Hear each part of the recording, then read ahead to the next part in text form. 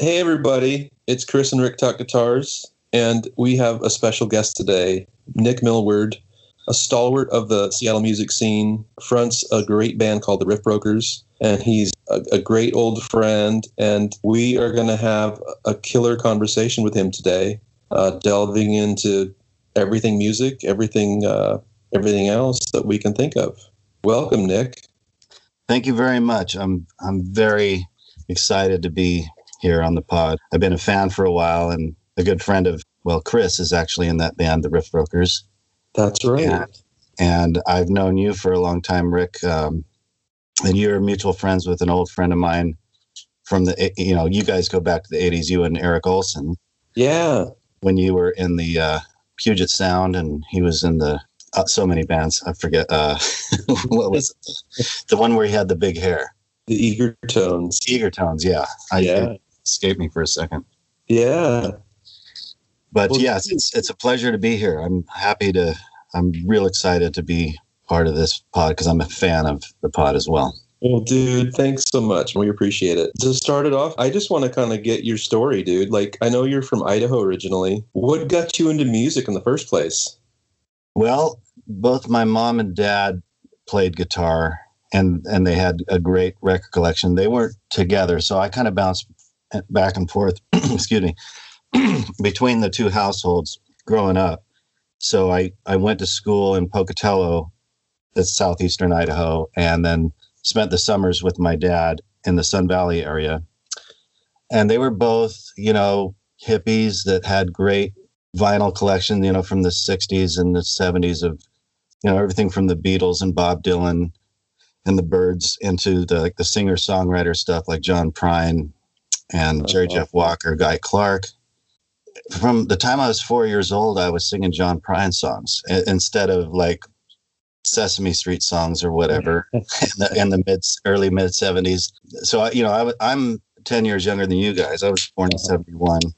That's kind of where I got turned on to music. And then by the time I was about 6 years old and about 78 is when I really discovered the Beatles. I remember getting this big illustrated book that I still have about the Beatles' career at a bookstore when I was 6. I don't know what it was, like some weird past life regression thing. I have no idea, but I was just kind of like stuck, like feeling from the time I was a child, I was born in the wrong era. So that was a big deal. Just kind of getting lost in front of the family stereo.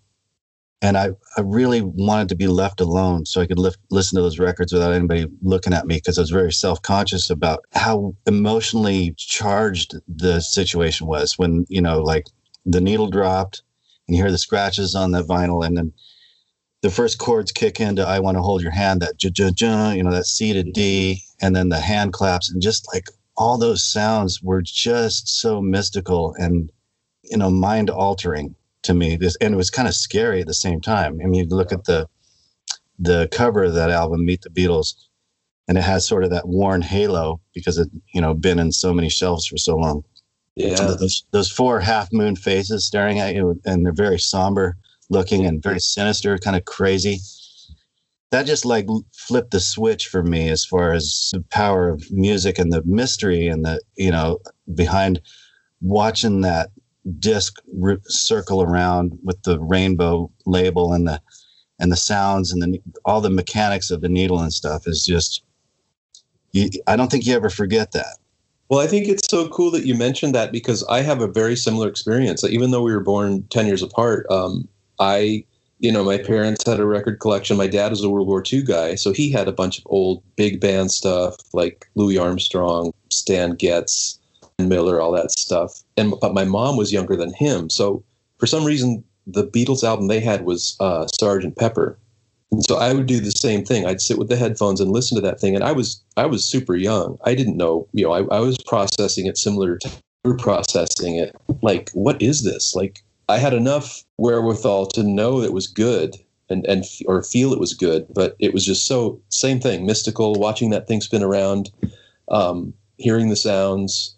And then I did get Meet the Beatles after that too. And it's funny. Everything you said totally resonated with me. The cover, the song. So It's just cool to hear you say that. And I think that's the power of getting exposed to music at a generational level, that fascinates me, whether it's older siblings or parents or, relatives. At that time that I was getting into that was the era when like Kiss was the actual band that maybe I should have been turned on to. And they scared the shit out of me, man. Like they seemed like scary ass monsters because, if I was a teenager at that time, like you guys were, I would have been all like, cool. Yeah, right on. But as a child in the mid to late 70s, I'd see Kiss on TV or whatever. And I was just like, I was a very timid, fearful child of everything. And they were just like way too scary for me. It was like, I couldn't cross over to them. That's funny. So it's so weird, that should have been probably my jam at that time, but it wasn't. Chris, did you have similar experience kind of getting introduced to music, like from your parents' record collection or siblings or?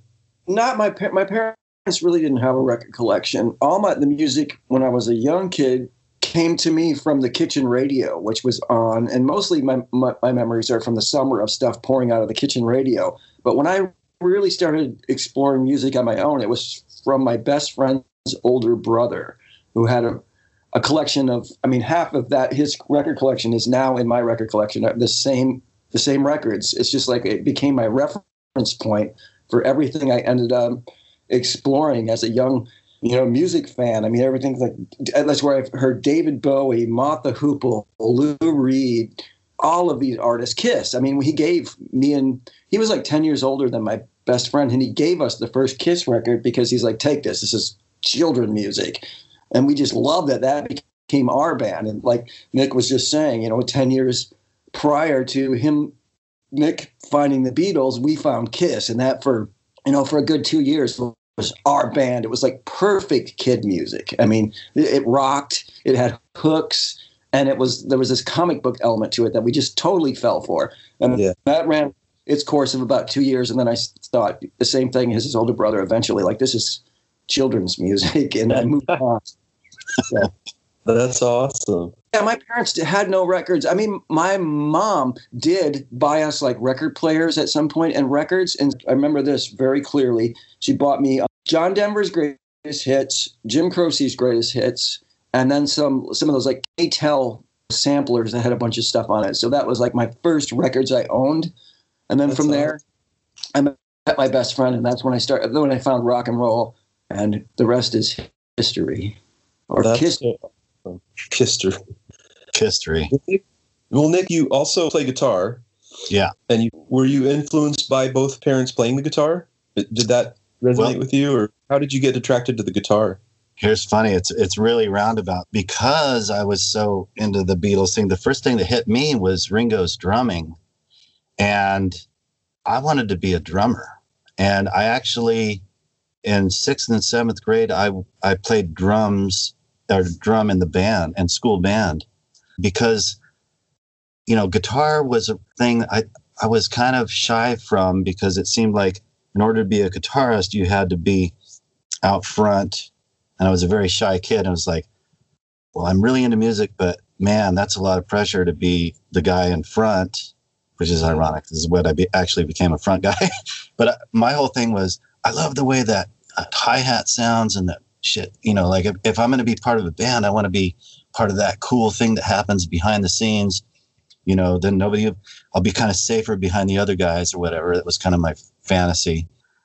There was no way that my parents were going to afford a full drum kit for me. And there was nowhere I was going to practice. It was too loud. Right.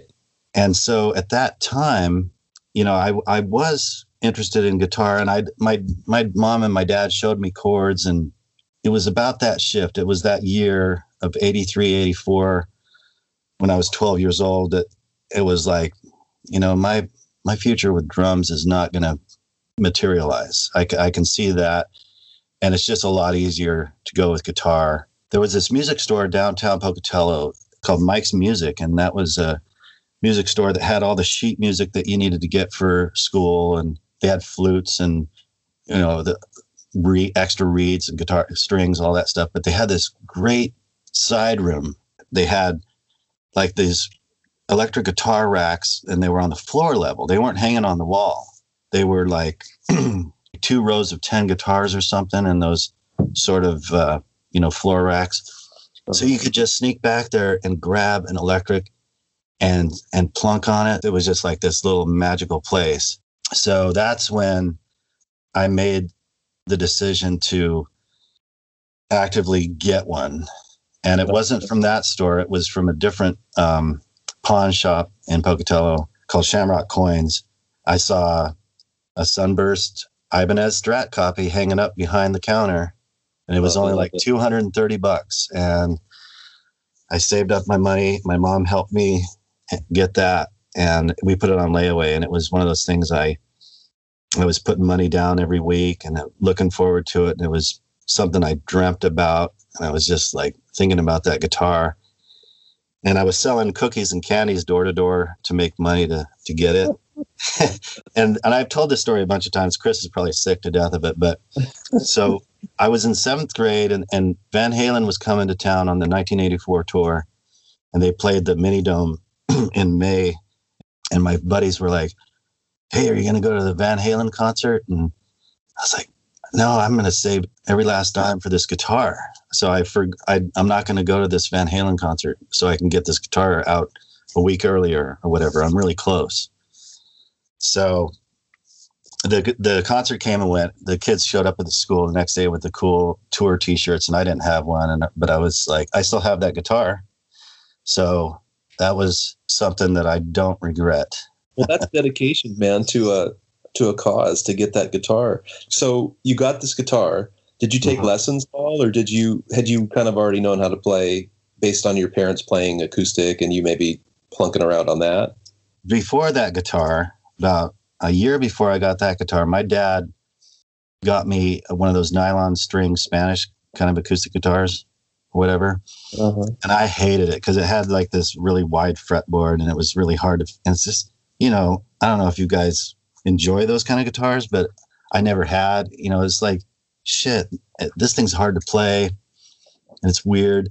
And my mom said, "Well, I'm going to sign you up for these classical lessons." So the first lesson, the guy had me put my foot up on this little pedestal thing, and I had to hold the guitar a certain way, like Andre Segovia or some shit. And I had to read sheet music and plunk, plunk, plunk, play it like a piano.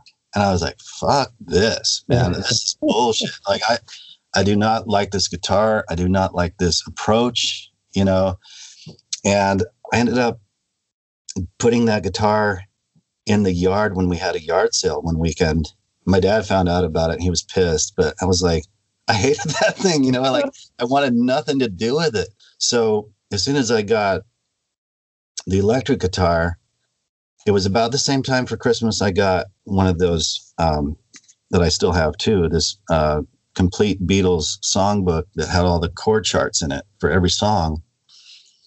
And this book is dilapidated. I've had it for 35 years or more, and it's just held together with duct tape and just completely fallen apart. All the sheets are loose. But I did self-study on that. That was the hugest thing of learning how to play guitar, was just how to make those chord shapes, how to eventually get my index finger to make those bar chords for those B minors and C sharp minors that are in all those songs, to make it happen, to come alive. Music for me didn't really take off until I learned those chord shapes that were in those tablatures, and I never would have had the discipline or patience to sit and learn from anybody. It was all self-study of figuring that stupid stuff out, and that was what informed me for my whole guitar lifetime. But what was going on at the time was Eddie Van Halen, Yngwie Malmsteen, Kirk Hammett, and there was no way I admired that stuff, but there was no way, if I knew how to do that, if I knew how to go wheelie wheelie or tap or fucking make my fingers dance up and down the fretboard, I would have been on it. I would have been the cool guy to impress all my friends or whatever girl would be around. But that wasn't happening for me. I was like in my own shell, very self-consciously figuring out chords because it was just like being closeted, like I would have been ruthlessly mocked and ridiculed for, adhering to the kind of music I want to learn how to play. I think it's super cool though that the bedrock of your playing is that music.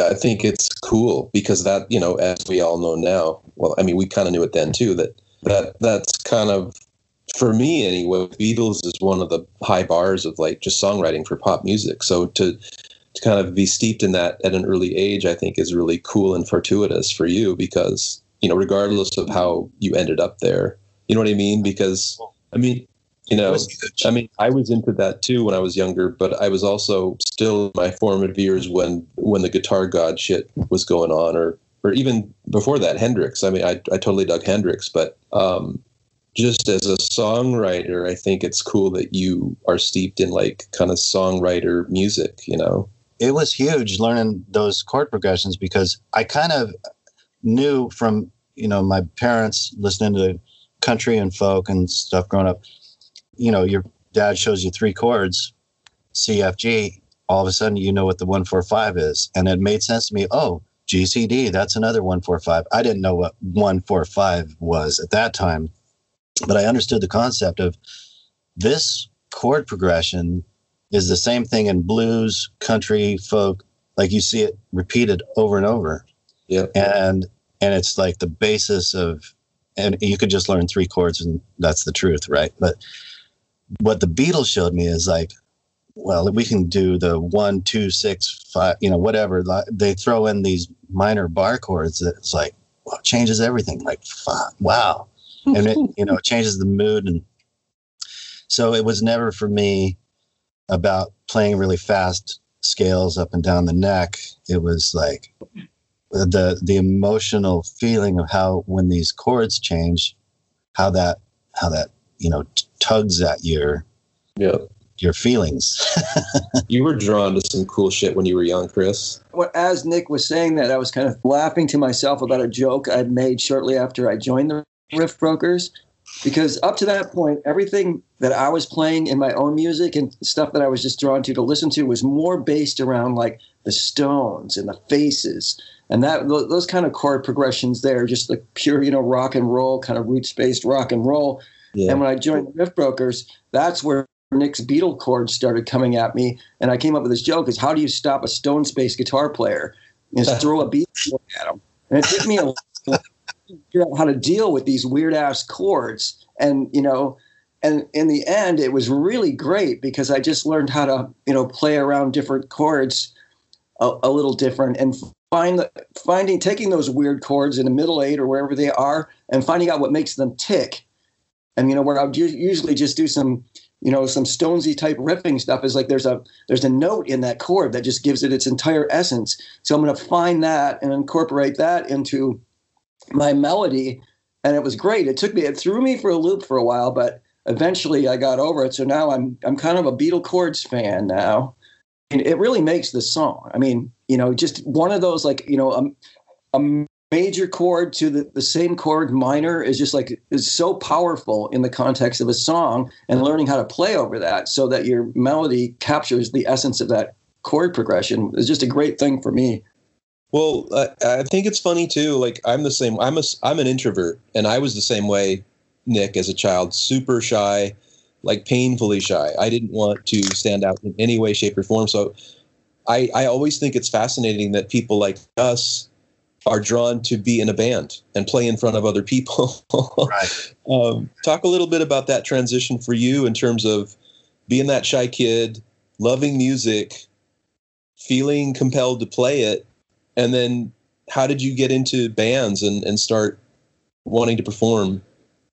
Okay, so this is how that went. So I was, through my teenage years, high school years, I went back and forth between my electric guitar and my acoustic guitar. And I kind of just did my own thing by myself. But my mom had a coffee house, and she actually had folk people play there. And so we had Ramblin' Jack Elliott, of all people, came through town and played at our coffee house. And my mom one of her friends had a son, and these guys were older. They were in college, and they had this band that was called Syzygy, and that term is an astronomical term about planets lining up or something. It's really woo-woo, folky. But they got together with a few originals, and there were 3 of them on acoustic guitars and 1 guy on bongos, and they were doing a lot of Crosby, Stills, Nash stuff because they really liked working on their harmony thing.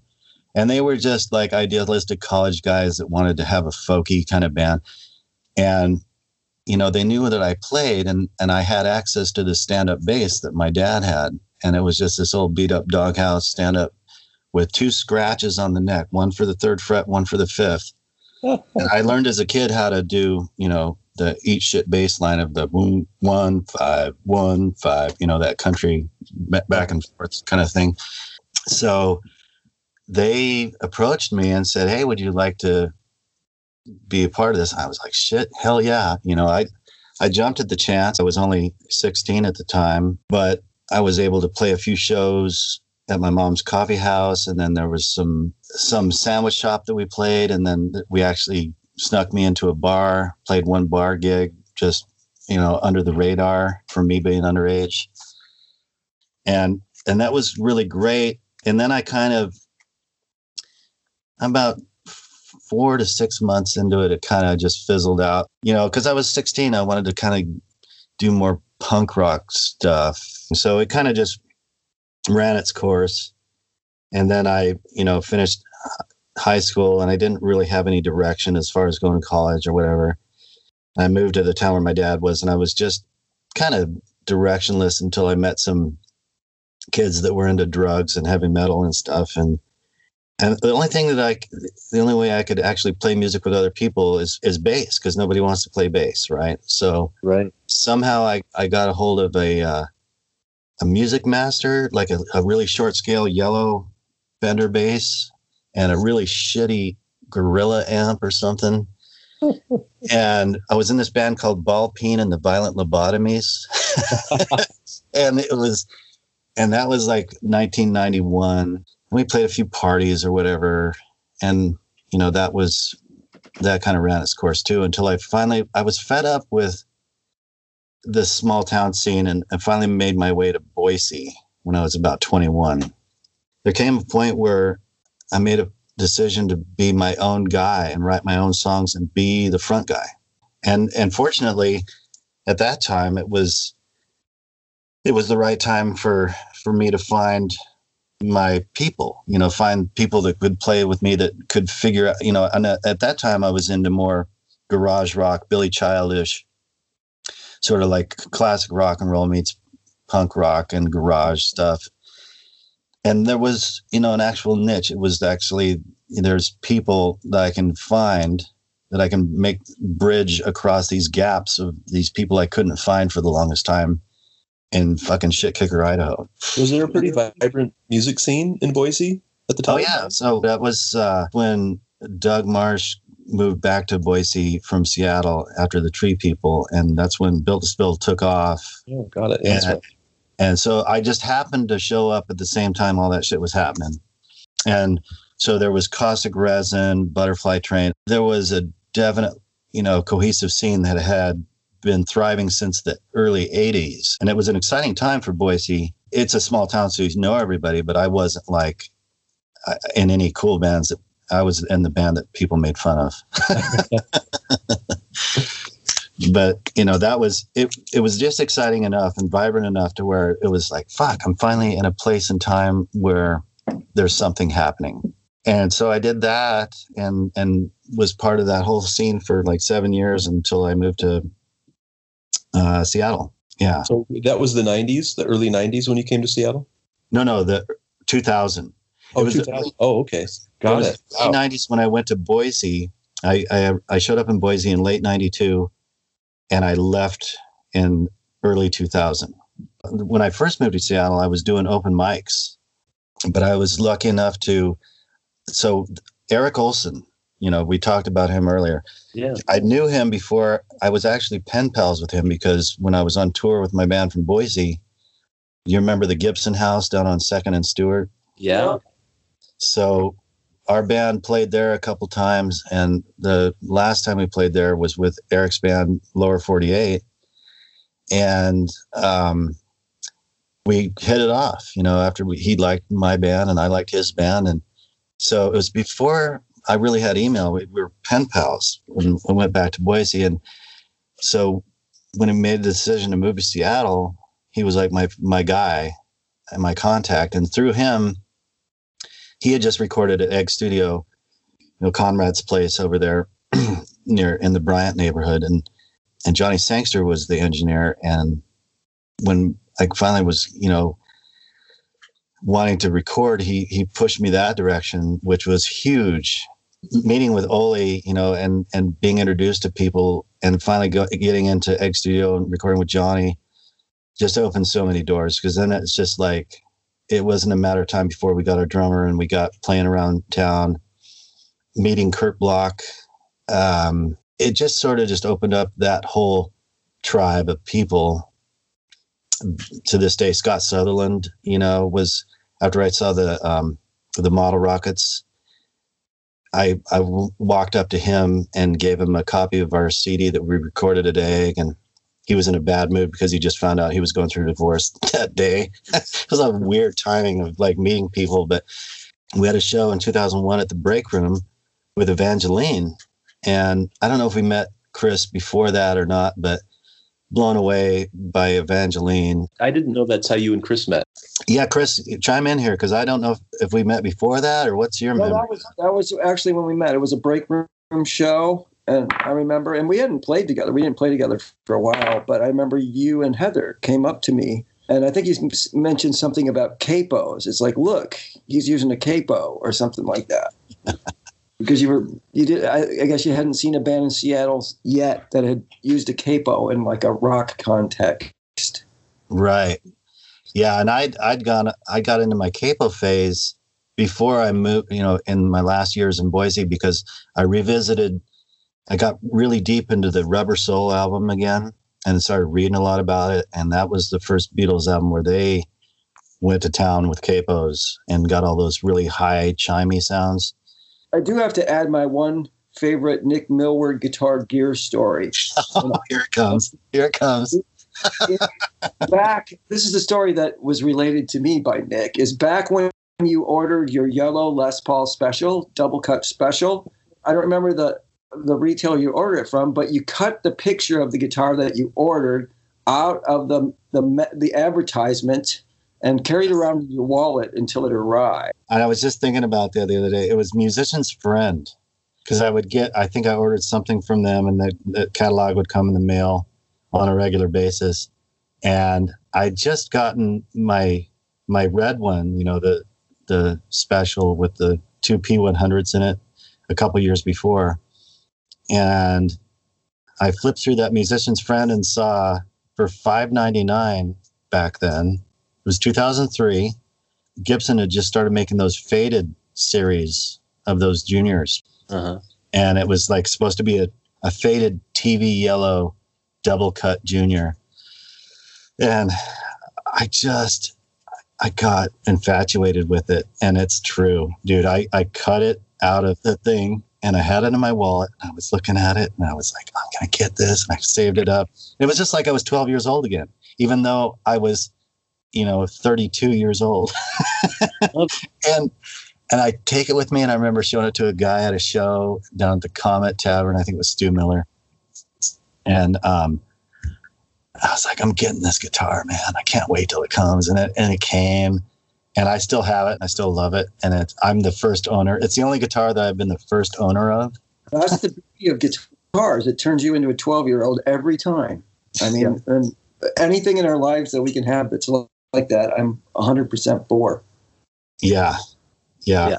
That's what I would take away from being a guitarist, is those magical moments of, like, if my house was on fire, you would grab these objects and run out. You would risk your life to grab these certain objects because you have such an emotional connection with them. It's weird. Yeah. They're more than stuff. It's much more than just stuff. I have lots of stuff. I don't care about stuff, but guitars are different. Yeah.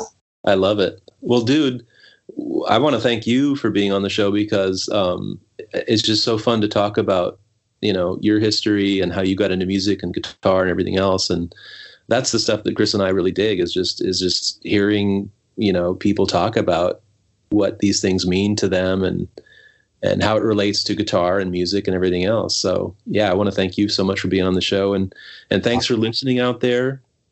Check us out on chrisandricktalkguitars.com and on Apple Podcasts and Spotify. Thanks, Nick. Thank you guys so much. Thanks, Nick. All right, let's hear that Room Full of Guitars song.